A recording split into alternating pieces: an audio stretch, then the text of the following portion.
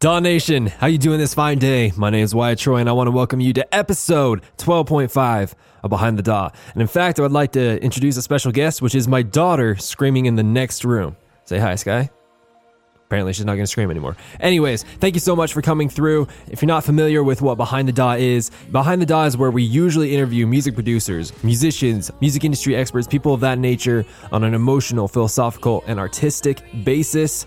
But as you notice, this is a 0.5 episode, which means we take the audio from our YouTube series in the DAW, we convert it into a podcast form so that you can partake of it on the go and get that perfect combination of emotional and technical knowledge all in the same place. It's fantastic. But if you're more of a visual learner, don't worry, there is a link down in the description where it will take you to the YouTube series where you can actually watch this episode and every other 0.5 episode in real time, and you can see the producers working on the productions, breaking things down, so on and so forth. There is a link down in the description for that. 3 things really quick before we get going and before I really introduce you to our guests today. They are all in the forms of link down in the description. The first link is for the Patreon. If you want to make sure that we can keep bringing these type of interviews to you forever for free, go ahead and click on that. It's $1 a month, and it just helps us keep going. It is the fuel that funds this podcast. The second link down in the description is for suggestions. If you want to suggest someone to come on the show, go ahead and click on that link. And then finally, if you want private lessons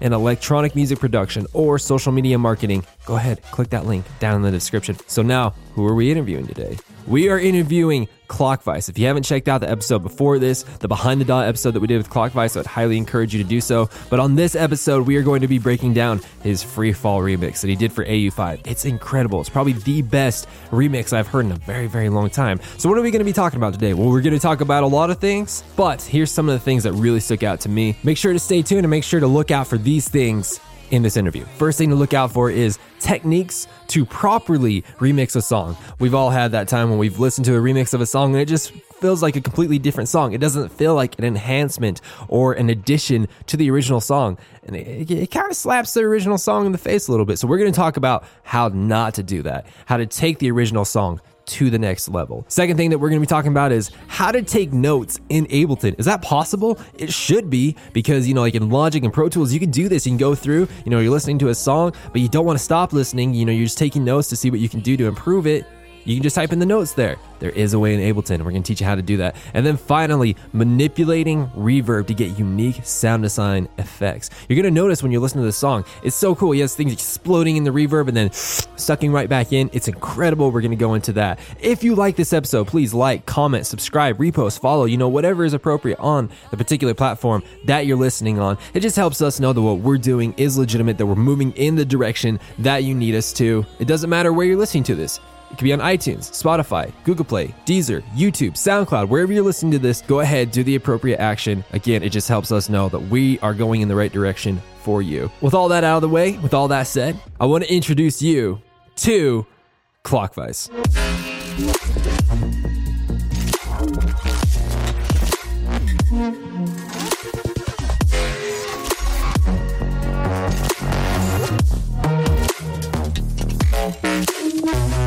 By the way, nice mustache. Oh, cheers, man.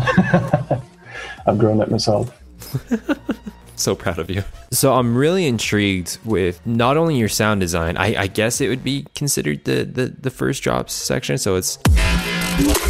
That's it. Go. I'm really intrigued by your sound design, but also by the sequencing. The sequencing is incredible. The way that you portray this is incredible. So can we talk about how you sequenced these different basses and these different synths? Because it's definitely not like one's hitting on one, one's hitting on two, one's hitting on three. It's like, it's really intricate. Like I mentioned earlier, I'll usually start with smashing out a chord progression that fits on the main vocal part or whatever. Then I'll just shift that and try to make a drop out of it. I'll have a sub running and then just put different basses and fills and stuff on top of that fit that progression. Gotcha. So you got your sub going, and then let's see. Let's go down to is most of your basses, your bass growls and all that kind of stuff, are most of them bounced out to audio at this point, or do you still have the patches? I think most of them are going to be audio by now. And there's a Reese thing here, which is that's that one.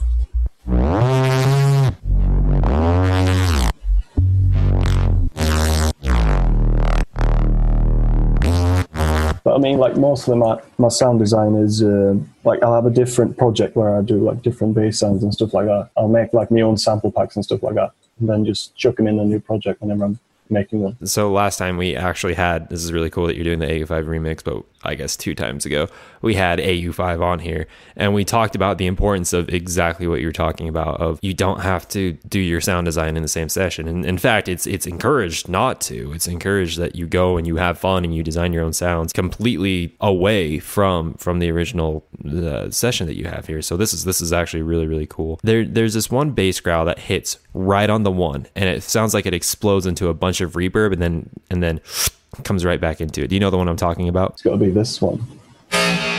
That's the one. Do you remember how you created that sound? Because that's a really, I like that sound a lot. This one.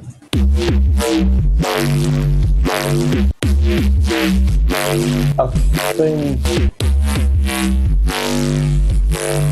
the process behind that was, I think I started with like 2 sine waves, just a little bit detuned, and then it's just layers of a bit of soft clicking, maybe a bit of like a guitar amp. I put like a frequency shifter, just a little bit off on the frequency, and then just a little bit of dry wet to get that sort of phasing going on. It's just lots of layers of stuff. To get that reverb throw sound where basically like it explodes into a reverb and then quickly comes back in, how did you achieve that? Yeah, so it's like a reverb band turning off and on. So it's just going like that. And the one that sells it is this one. I see. So it creates like that suction effect, sort of, you know what I mean? Yeah. Sucks you back into the beat, sort of. Yeah, so these little noises and stuff you're making, do you then, so in terms of the notes they're playing, do you have to basically then kind of figure out what note you originally made and then kind of transpose it up and down to fit the key of the track, or do you do it more by ear? Yeah, exactly. That's usually the case. But the thing is, like, I'll make most of my basses in F, so I have that to go up. So it's just, I don't know, it's sort of just the good bass key, sort of, more or less. No, that makes sense. It's actually, for you bass producers out there, well, actually anyone should know this. This is just really good. So people who make very strong bass music where the sub is a huge part of it, it's highly encouraged to create a song anywhere from the key of E to the key of G. Any higher, the sub becomes more or less kind of weak, and any lower, it gets to a point where most systems can't properly translate that, or most humans can't hear that. So F has been basically the industry standard for bass music, just because it's right in the middle of that E to G area, and it pounds really, really hard, right? Exactly, yeah. What key is this song in, just out of curiosity? A sharp. Oh, that's so weird. No, that's still cool. It usually, like, it's only in, like, the sub is hitting A sharp just like half of the time usually, and then it's just lots of Fs and lots of D sharps as well. And are those notes from the sub, are they from the chord progression or separate? Like, this one goes a bit all over the place. So it's, yeah, A sharp and F sharp, D sharp. So there's a lot of A sharp and F sharp and D sharp, I think. Gotcha. Okay. So it looks like, I mean, just from looking at that MIDI sequence right there, it looks like it was in F sharp. Let's see. 1, 2, 3, F sharp. It's in A sharp, but I put a B in there sometimes as well, which is the flat second. Oh, okay, that makes sense. Yeah, hopping over to the Locrian mode, that makes sense. That's pretty dope. Okay. How much do you think consciously about music theory when you're when you're kind of working on the track, or is it all just more based on feel? It's a lot of both, to be fair. Like, as I mentioned, like earlier, when I like grab the vocal or whatever and try to make a chord progression underneath that, I'll usually try to make a MIDI clip of like the vocal melody, like pick the melody out just so I can see exactly which notes are going on, so I know what will work sort of underneath it. So I'll just try to pick it out by ear and then just play around with it, because I haven't got perfect pitch, so I don't just know if something fits. Have it in MIDI, just see like the actual notes. Awesome. And you're working from a remix, so did you have to like reverse engineer what key the original elements are in, or did it not matter too much in this case? I can usually pick the key out by ear. I mean, not just hear it and say what key it is, but I mean, if I like hear the track and just grab an instrument and just fiddle around, and I'll hear like the tonic of it somewhere.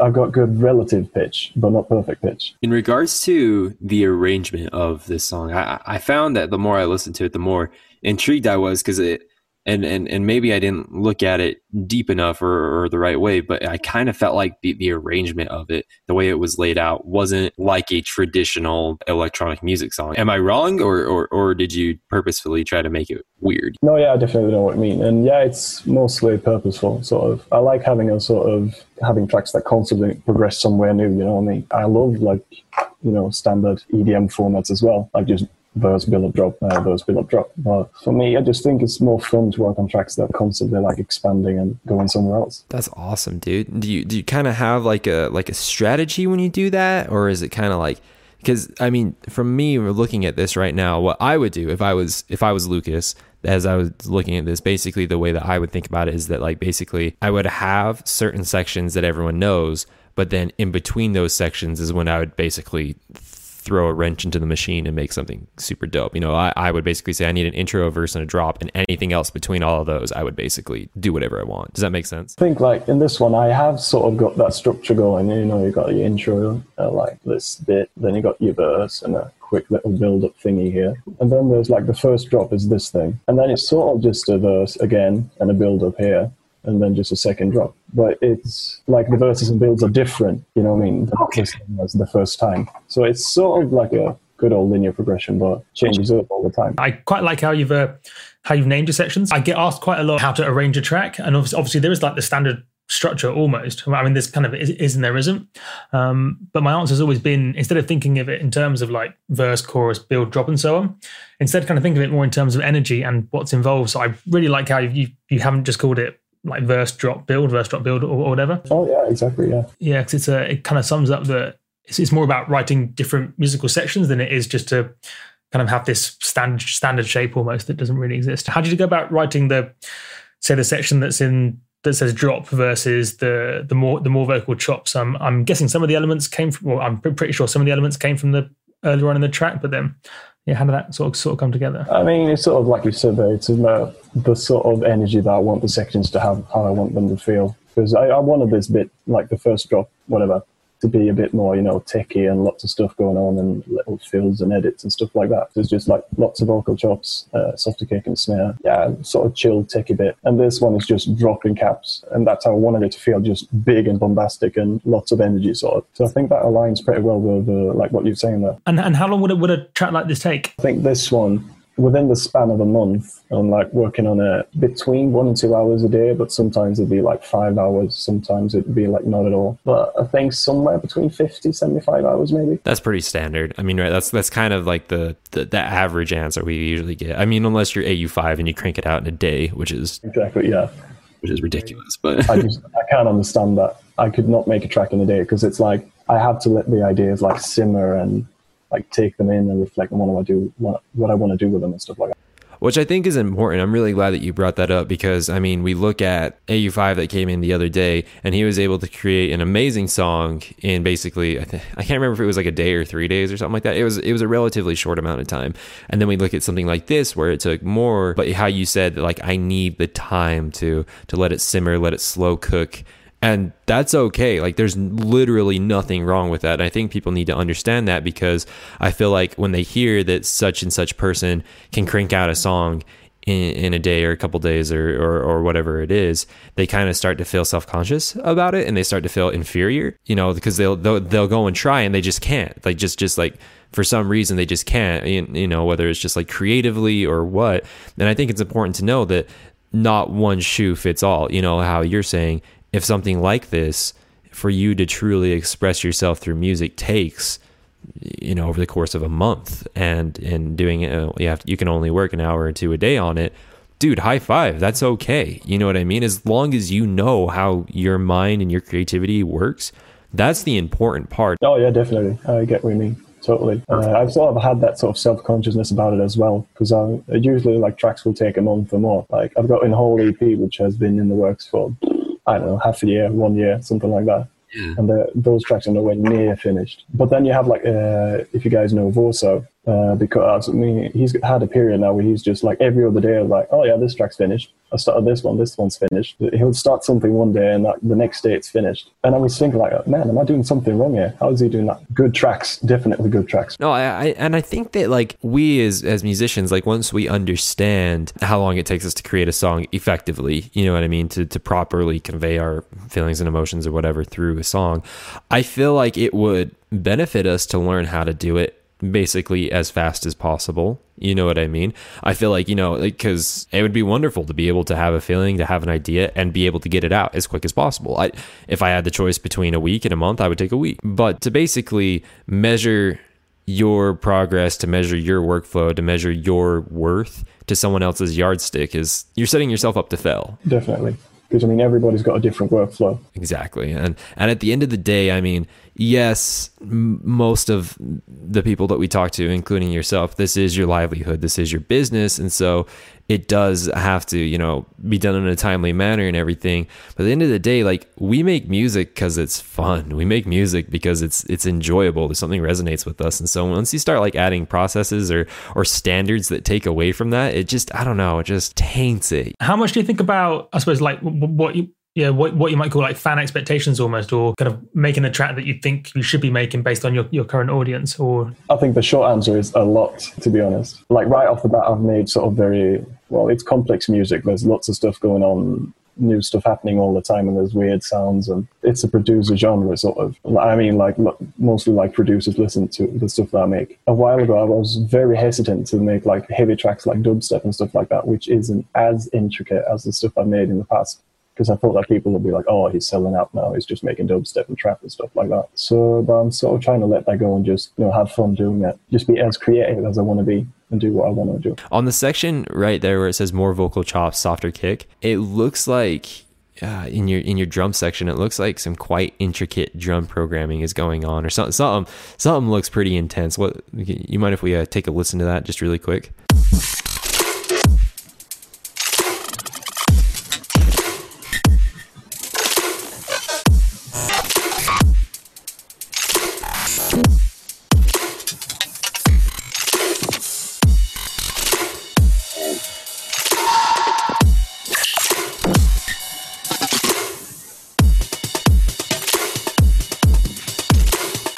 That's super dope, dude. Cheers. So let's go through some of that. I mean, some of that was really, I love intricate, like dope drum programming. Just to me, it just adds like such a groove and such a vibe to it. So let's talk about what was some of your processes and what was some of the samples that you used. Like processes? Is that like usually I make all my drums myself, or at least like try to make new ones with layers and stuff like that. I don't synthesize everything, but this one I think is just raw out of a sample pack and then just a bit of EQ, a bit of soft clipping and stuff like that. There's nothing too advanced with that because it sounded very good just right off the bat. Like usually with like claps and stuff like that, it's usually lots of layers of different things. A wet clap thingy. I think this is some sort of grain thing. And this is another snap. So it's usually like when I'm making percussion and stuff, I mean, I've got like an entire folder here somewhere, and I'll have like a folder for every track. So I think I've got... Oh, dude, this is awesome. Really quick, because did you learn this from Frequent, this technique? No, actually, I was doing this like before I even knew of him. Okay. I was just wondering because so last week we had Frequent on here, and he was talking about this exact thing. We're taking your old tracks, running them through a granulator or some type of grainy sound, and be able to use those basically as percussive elements. So this is super cool that you're doing it. No, cheers, yeah. So like that's what I do. Like with these sounds, I'll just take like when I've got a fair bit into the making of the track, I'll just export like the main beat, sort of smack it into. I usually use FL's Granulizer. So you use FL's Granulizer. Have you used the Granulator 2 before? Yeah, a fair bit. But I mean, I just prefer like the FL Granulizer for some reason. Perfect. So why so? I honestly didn't even know the FL Granulizer even existed. What's the difference? Do you mean like practically? I mean, in the FL Granulizer, there are like 4 controls that I mainly use, which is like the grain size, wave size, grain attack time, like the whole time or something. And I just find those controls way easier to like manipulate and get the results that I want instead of the Max for Live granulator thing. I really like this organizational structure because not too many people do it, to be honest, even though it kind of feels like a really logical thing to do that I see definitely some of the top pros do. Because not only does it give you like a whole bunch of samples to play with your own, but it also, I suppose, helps cultivate a unique sound almost, because you end up using the odd little sound you've used before. Oh yeah, that's definitely true. I like use samples from old tracks and stuff like that, like resampled things. Unless they're copyrighted samples, I'm a bit careful with like remixes and stuff. So like I've got this Painted White remix where I've done some stuff with a beat. I think I included like original drum samples in that from the track. So I'm not using them for anything else. I do think Trevor and Nick would be fine with it, but yeah, probably. But don't want to step on any toes. Exactly. You might as well err on the safe side. Yeah, exactly. Yeah. So question, yesterday when you and I met, so you were talking about how you have FL rewired to Ableton. Is that particularly for the granulaser kind of thing, or is there other reasons why you do that? To be honest, I think I just accidentally did that sometime and I don't know how to fix it. So like usually I'll just like I said, render like the main beat or something, or the main bass line from a track that I'm working on, close Ableton, go in FL and just have a session with like those sounds and just render a bunch of different like grainy things. So the primary reason why you do go over there is mostly for the grain thing, right? Yeah, I don't use FL for anything else. It's just the granulizer. Is there any other DAWs that you use for a specific reason like that? Like they have a certain function that you like? No, it's just FL and Ableton. Yeah, so just kind of circling back very slightly. So all this like really fast, intricate percussive sounds and stuff, are they all on the grid, or do you occasionally kind of move things off the grid? With this track, it's all on the grid because I wanted it to sound very precise and like on the beat. Very clean. Is that what you normally do, or do you sometimes move stuff off the grid as well? Because I'm always kind of undecided. Like I go through phases of thinking this style of music tends to be best on the grid, and then occasionally I think it sounds like slightly faster sometimes, like very slightly off the grid, and I still haven't quite really made my mind up yet. Yeah, I think for me it just depends on the vibe that I'm going for with the track. But like this section at least, I was going for a very precise, techy, very choppy vibe. I wanted everything to be like on point, you know what I mean? But if I'm working on something that needs to have a bit more swing, sort of a bit more groovy, I'll usually just move things over just a bit, millisecond there, sort of. Just depends on the vibe of the track, sort of. Definitely. And how protective do you have to be over these little like sounds in terms of not like maybe crushing them through like a limiter later, or is it all reasonably okay? Like in the sound design stage, is just smash a limiter on it and just have fun with it, which can lead to a bit of trouble in the mixing stage. But I think like most of these are just done without too much afterthought. Sort of. Some of them are limited a bit because when you're smacking in the granulizer, like it'll pick out a peak from a snare, and then just be like the subsection of the kick for a bit, and then just go straight into a snare again. So you'll get like these random peaks going on. I wonder if that's visible. There's a good example. You've got a very clear transient there. Let's see if I... So I mean, you don't hear that transient too much with the limiter on it, but you hear that right there. I don't know if that's translating very well, but... Yeah, I can hear it. That's it. So then you slam the limiter on it, and it's just a lot more even. What was that? The little thing with the vocoder I saw with the noise? Yeah, that looked pretty cool. Oh, what's this? Oh, yeah, it's a thing that I learned from Culprit. It's using the vocoder to just put noise in things. So it's just a little rack. So it's just, one of them is just clean. Sounds like that. And one of them is just noise, I think. Yeah, from the vocoder. This one isn't done very brilliantly, but yeah. And then you put them together and it's just a bit more information in the high end, basically. Interesting. Just to give you more of a full sound? Yeah, exactly. It's good for kicks and stuff like that to get a bit more like attack to it. Why on the vocoded version did you pan it 14 left? Was that just a creative decision, or? No idea. Like maybe it's more high end heavy and I think like the original, yeah, it's a bit more heavy on the right side, especially in the high frequencies. So I just saw we can't hear it because it's mono, but we'll trust you on that. Oh yeah, exactly. Yeah, I forgot about that. But yeah, so I just try to combat like the stereo image a bit there. I noticed you automating the pan on the utility. Oh yeah, that's just to get a bit more like stereo fun sort of. It won't be audible on the thing, but So that's just to get more stuff going on in the stereo image to make it a bit more interesting than just having anything slam in the middle. Yeah, it's just to get more stuff going on a bit of everywhere. In the second drop, you have a very interesting, I guess the term would be super saw, but where it's more of like this padish kind of thing that wasn't in the first drop. Yeah, go ahead and play it just for a second.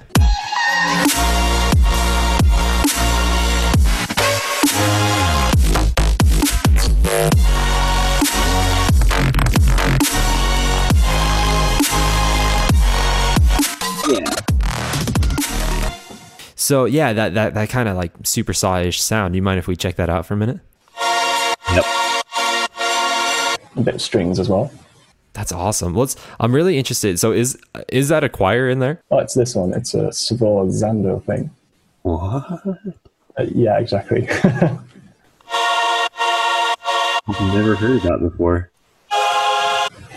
No, I just literally went on Google and was like, choir samples. And just found this one. It just worked well for me. It's a whole sort of library orchestral thingy. Have you enjoyed it? Have you found that it gives you good results? I mean, it works well for the choir, like having string pads and stuff like that. But it's not so good with like solo instruments. It doesn't have a lot of like expression. I've noticed, really quick, that you've put the actual Ableton reverb on a lot of the tracks. Is that, do you not send them to an external reverb or how come you're doing that? I mean, usually I'll want like different sizes and decay times and stuff like that for lots of different sounds. I mean, I do have like a few sends, like this one, which is a big expansive. It depends on if you want to like be able to close and open the reverb independently of everything else, or if you want to have something that's just going to keep on ringing. Sort of. Okay, I see what you're saying. Okay, that makes sense. Yeah, because now that I'm thinking back to your song, you're right. Your reverb with certain sounds that explodes comes in, has different decay times, different sizes and stuff like that. So yeah, okay, on like basically like a sound design sense, I guess you would say it makes sense. Yeah. If you got like a reverb that you're automating to this one, no, but if you like, just take this one and do like that, and you're going to get like everything. It's going to take everything from here as well into the reverb. And if it's a long one, you're still going to hear that stuff, even if you automate it up over here. But if you do it on a send, you just do like that. It's literally just going to grab like that section that you're sending into it. You know what I mean? There's just a slight difference, but it's a bit cleaner, if that's making sense. Do you always do reverb in the same way like this? Or do you mix it up depending on the track? It's usually just a mess of different reverbs, to be honest. But yeah, I'll usually have a lot of separate reverbs and then just a few sends. Yeah, like this one is just, as I said, a big one. Yeah, sending the lead into that. There's no particular reason behind that sort of. It's just a sort of a sound design thing, I guess, yeah. And for the EQ and stuff, again, something that quite a lot of people ask. So what's kind of guiding your EQing? Is it literally just sweeping through and doing it by ear, or are you say boosting one element at one frequency and then cutting that same frequency on a different element? It's not too strategic, to be honest. I'll just like listen to a section on the track, and if I hear just something like a harsh frequency around 2K or something like that, find the source and just cut that out, see how that sounds.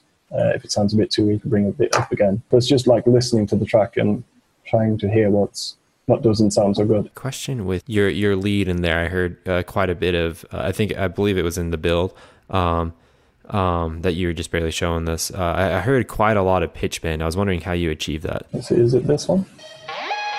Yep. That's from the original, actually. Oh, that's from the AU5 song. Oh, okay, that's cool. So, okay. All right, different question then. On your drum bus, I noticed that you had an ozone on there, and I was wondering what you... Oh, wait, maybe it wasn't on the drums. Maybe it was on something else. It could be an imager on the... So it's just to work with the stereo imaging of the basses here, because I think they were sounding a bit mono. That's so interesting, because literally, like, I don't know if we've had anyone on the series that hasn't had Ozone 5. I don't think anyone's had newer than 5. Most of the algorithms that most people use have been the same from like 5 to 6 to 7 and stuff. So like the imaging, I mean, I suppose they introduced a mono eyes, or not like a stereo eyes thing, or mono eyes. So that they've introduced a few new additional features, but all like your standard imaging stuff, your IRC3 algorithm, your standard EQing, all that's kind of remained constant. And also they did take some features out after going from 5 to 6. So yeah, there are some reasons that you sometimes want to use 5. The feature that they took out, correct me if I'm wrong, but the feature they took out in 5, which was like a huge slap in the face. Sorry, I love iZotope, but this was a huge slap in the face. Is basically it was the EQ matching, right? Or basically you take a snapshot of an EQ curve on a song, and so that you could match that to yours, and they no longer have that, right? Well, that's a bummer. There's a few features they put back in, like I think they took out module presets initially, and then they put that in for like 6.1. And there's also a few, I think on the Imager, there's technically slightly less buttons on it. Although I suppose their logic is there were buttons that not many people used, so they were just edge cases. Question for you, really quick, concerning the vocals that you used in here. I mean, obviously, Christina, she's an incredible singer. Unbelievable singer. Was there anything that you did to her vocals or did in this song that wasn't in the original song? I think I might have done some harmonies, but nothing advanced, just like pitching up. But yeah, like you see there, 12 semitones, so it sounds like a bloody Smurf, I think. Yeah. Gotcha. But I think I've done like very simple harmonies. Yeah, like fifth up there. Gotcha. Okay, I gotcha. That doesn't usually work. Just in like very, very small sections when they're doing notes that will harmonize correctly when you pitch it a fifth up. Gotcha, that makes sense. And then, and I believe it was in the first track. Oh, let's see. Go ahead and go back to the left a little bit. And then, yeah, it looks like you got some vocal chops right there in the more vocal chops section. That's funny.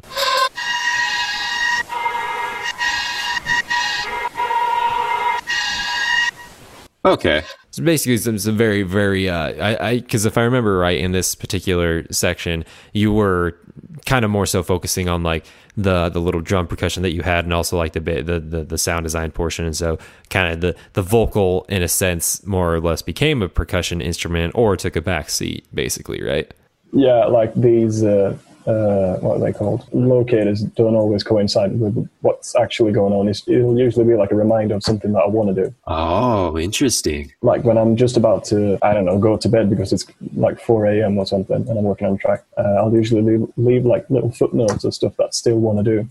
I noticed you got, I think it was on the vocal layers, you had a reverb running into another reverb. Was it did I say that right? It was a small reverb going into a big one? And is that something you normally do? It's a bit of I do it sometimes. It's just to give like the sound a little bit of space first. Just maybe like add a little bit more stereo information and then just have something that's just very big and expansive and long. Because like when you've got very short reverbs, it sort of almost adds to the tone, like the actual tone of the sound that you're putting it on. Yeah, I probably just thought it sounded good with both of those going on at the same time. Really quick, is that a staccato section? Is that what that says?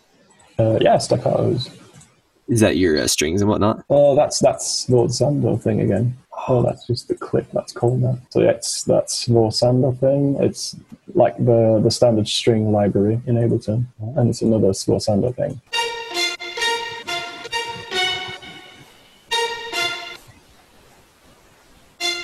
And so I'm assuming that all these notes that you're using is from the original, well, not the original, but the chord progression that you created around this song, right? Sort of, yeah. Like these, I think it's just playing like the tonic and the fifth. Yeah, because that will just fit over any chord progression sort of that's going on. If it's just a regular like minor scale. And then you got, let's say, do you have basically the three different sections of the traditional like viola, cello, violin kind of trio going on, or what are the three different ones? No idea. Let's see. So we've got a violin, pizzicato. Cool. And I think I got the octave of that. Oh, just a staccato thing, and it's string ensemble, so it's probably a bunch of different ones. And this one is staccato as well, just violins. So I'm definitely not following like a formula or stuff. I'm just layering stuff until it sounds good, sort of. When you're doing this layering, do you always start with the bass? I personally do, but... I mean, in this case, it was just a sort of thing, and I was like listening to this bit without the strings first, and I thought like, yeah, it needs this sort of melody going on over the top. Started out with one of them, like pitching it out, moving it up and down octaves, finding a good place for the first one, and then just like adding onto it. So it's not so much like starting with a certain one. I had an idea and sort of started trying to make that idea sort of happen. So my question for you, Lucas, is this is a question I ask everyone. I'm going to change it a little bit, but basically the question is, if you could go back in time and basically recreate this. Usually I ask people if you can go back in time and basically coach yourself, but I'm going to say if you went back in time and you wanted to recreate this again, with all the knowledge and wisdom that you have now, if you went back in time and wanted to create it again, would you do anything differently? Would you do certain things to make it go quicker? Would you avoid certain things? You see what I'm saying? I think I'd stem more things down, definitely. Interesting. Why so? Because I mean, like stuff like this, like the staccato thing over here, like that doesn't need to be like 3 separate tracks and a group as well. I could just render that out. And I mean, like the mixing process isn't different for these really. Like they're sort of harsh and sort of not harsh in the same areas. So I could just slam one EQ on one track instead of having lots of different ones. Gotcha. And you feel like that would save you a lot of time and a lot of basically mental power? A lot of CPU power, at least. Because like towards the end of a track, that's what I'm running out of. It's the CPU. What else? Is there anything else that you would do to kind of save you some time or make the process go easier? I don't know. Trying to be a bit more structured in it, I think. Like maybe I see a lot of people say that they want to like have a full like track structure going on before they like delve into the thick of it, sort of. I think that'd be a good idea for me to do as well. I mean, sometimes I'll do that because I'll just be like, oh yeah, I want this track to go like this and that, and then do that thing because I want that to happen. And I'll just like, do like what I've done with these locators, just map out sort of what I want to go on. But I have a lot of trouble following stuff like that because I'm constantly like getting new ideas and I want to do different stuff every time I sit by the track. Yeah, so a different one to normal, but so something, I suppose I asked it in the first 2 episodes. What was the most difficult part of this track? I mean, you mentioned, say, like the drop section always changes by the time you get from beginning to end. What was the most challenging part? I think it's the mix down process. This is the most difficult one for me. I mean, partially because you've got so many sounds going on at the same time, like jabbing in and out of each other and stuff like that. So stuff like really needs to fit each other and meld, so it's not like, oh, this sound has barely got any mid-range and then the next sound has a lot of mid-range, because then the mix just ends up sounding very weird and jumpy and all over the place. So that's a bit of a difficulty because there's a lot of very different sounds going on as well. Yeah, I mean, just thinking about it, the mix down had to be kind of a nightmare. It sucks, dude. I mean, have you found a way to kind of help you make sense of the chaos? I mean, or is it still just kind of a crapshoot right now? I mean, like stemming down helps a lot with like the mental part of it, feeling like you've finished something. Like if you've got a group of different percussion, just like leveling them out, taking out harsh frequencies and making sure that they're pretty even, the frequency response sort of, and then just rendering that out to one track. That's like 5 less tracks to think of, and it looks nicer in the project as well. Do you do mastering in the project or outside the project? Bit random, but with this one it was I had one master done by Vorso first, but then Austin himself ended up making a master for it as well, because I'm not really a mastering champ. Gotcha. And it's nice, just like when I'm working on a track, I'll usually just hate the mix down. So there's like no idea for me to do the master as well, because then I'm just going to hate it even more when it's squashed. Someone who hasn't heard the track just millions of times in a row is working on it. They've got a completely different set of ears. Be able to be a bit more constructive, sort of, in the mastering process, because otherwise I'll just be hearing all the problems that I didn't fix in the mix, and I'll try to be fixing that in the master, and it just ends up being detrimental to the final product, sort of. And do you find you have to leave more than just like a day or two between working on the track to get fresh ears, or can you kind of reset your ears a little bit after a day or so? It usually takes a while for me. I mean, if it's something new that I'm working on, it'll be like, yeah, I hate this, and quit, and then the next day I'll listen to it again and be like, oh, this is great. But with like tracks that are finished, it usually takes months for me to like actually appreciate the tracks for what they are instead of what I wanted them to be. Because that's the thing that I've been thinking about a lot lately is like as a producer, you just hear what you're trying to make and how it isn't what you want it to be. But someone who hasn't heard the whole process doesn't know what it sounded like at first and doesn't know what you're going for either. They just hear it for what it is. I wanted to say this about the mastering thing really quick. So just like with the whole workflow thing that we were talking about earlier, where some people can crank it out in a day, some people can crank it out in a month. I feel like it's the same thing with mastering. Mastering is its own beast, because I've heard basically more than 2, but basically 2 different schools of thought where it says master your own stuff or don't master your own stuff, basically. And I've heard good reasons for both. I've heard good reasons for people who just want to master their own stuff so they can get it done and quick and be efficient and have that talent, which is fantastic. And then there's people like what you're saying, where you're like, and Trivecta brought this up too, where it's like, hey, I kind of want to step away from this right now, and I want a new pair of ears to come and listen to it. And and basically unbiased opinion make it better. And that's fine. Like, you know what I mean? To me, there's no right or wrong. It's just what works best for your workflow. If, you know, Lucas, if that's what works best for you, dude, high five. We're completely in a subjective industry right now. So there's no right or wrong. And if someone's making fun of you for it, or if someone's, you know, kind of bashing you for it, sorry, they don't belong here, because that's what the entire industry is about, is breaking the rules and doing what you want. You know what I mean? Yeah, because like everyone's got a different process with everything. Like just from starting the track to like playing it out live and stuff like that. Everyone's got a different process for everything. Exactly. And I shouldn't say they don't belong here. Everyone belongs here. I should have said, I'm sorry, they're going to have a really rough time, because once they get into the nitty gritty of it, basically the entire music industry is built off breaking rules and basically like forging your own path. Would you like our feedback on this song? Yeah, definitely. Can always learn something new. So I loved how you said, you know, you use basically your markers up top to take notes. I would like to give you an idea about how to do it differently, because that way then you can kind of have basically your arrangement look a little bit cleaner. So what I found, and what a lot of people don't use, is the info text box. Do you know where the info text box is? You see what I'm saying? So what I would do, so actually in my session, I have a MIDI track, and the MIDI track is called a notepad. And what that is I can go and I can create a MIDI clip anywhere I want. And then exactly, notepad. And let's say, yeah, like right there, you create a MIDI thing. You can right click that, and then you can go to edit text, edit text info, and write all your stuff in there that you want. This is so that way it's really clean. You can go, you can delete stuff, you can edit stuff as you need to. And for the for the person who comes in and sees this, it's basically hidden unless you want them to see it. You know what I mean? It just looks clean. It's good. You can move it around. You can duplicate it, kind of a thing. And so it's to me, that's kind of the best note taking strategy I've found thus far. It's a good way, because sometimes like these would be very long because there's lots of ideas that you want to do. And so that was one thing that I wanted to post to you. Another thing that I wanted to post to you is I believe they're called Spitfire. Is Spitfire a company that does a lot of cinematic stuff? I'm pretty sure it's Spitfire.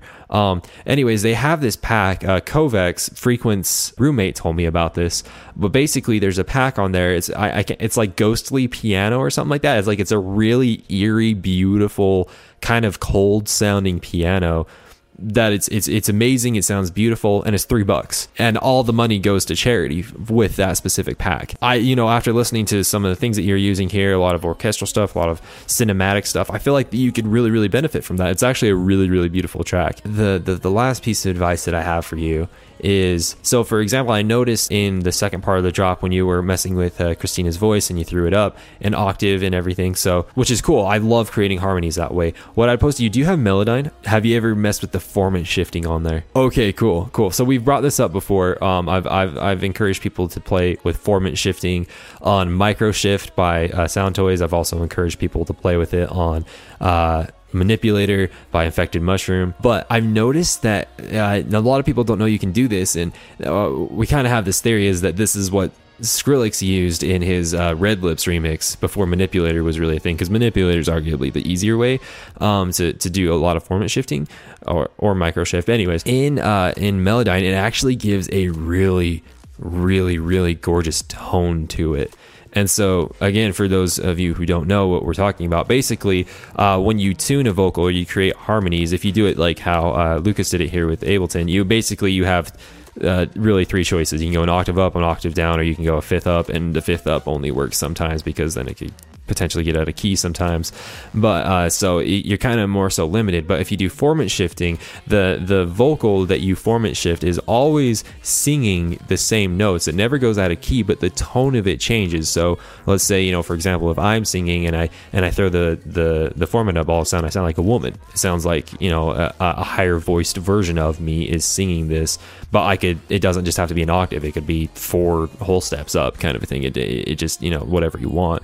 But basically, the reason why I bring this up is I've noticed the tones I get from it.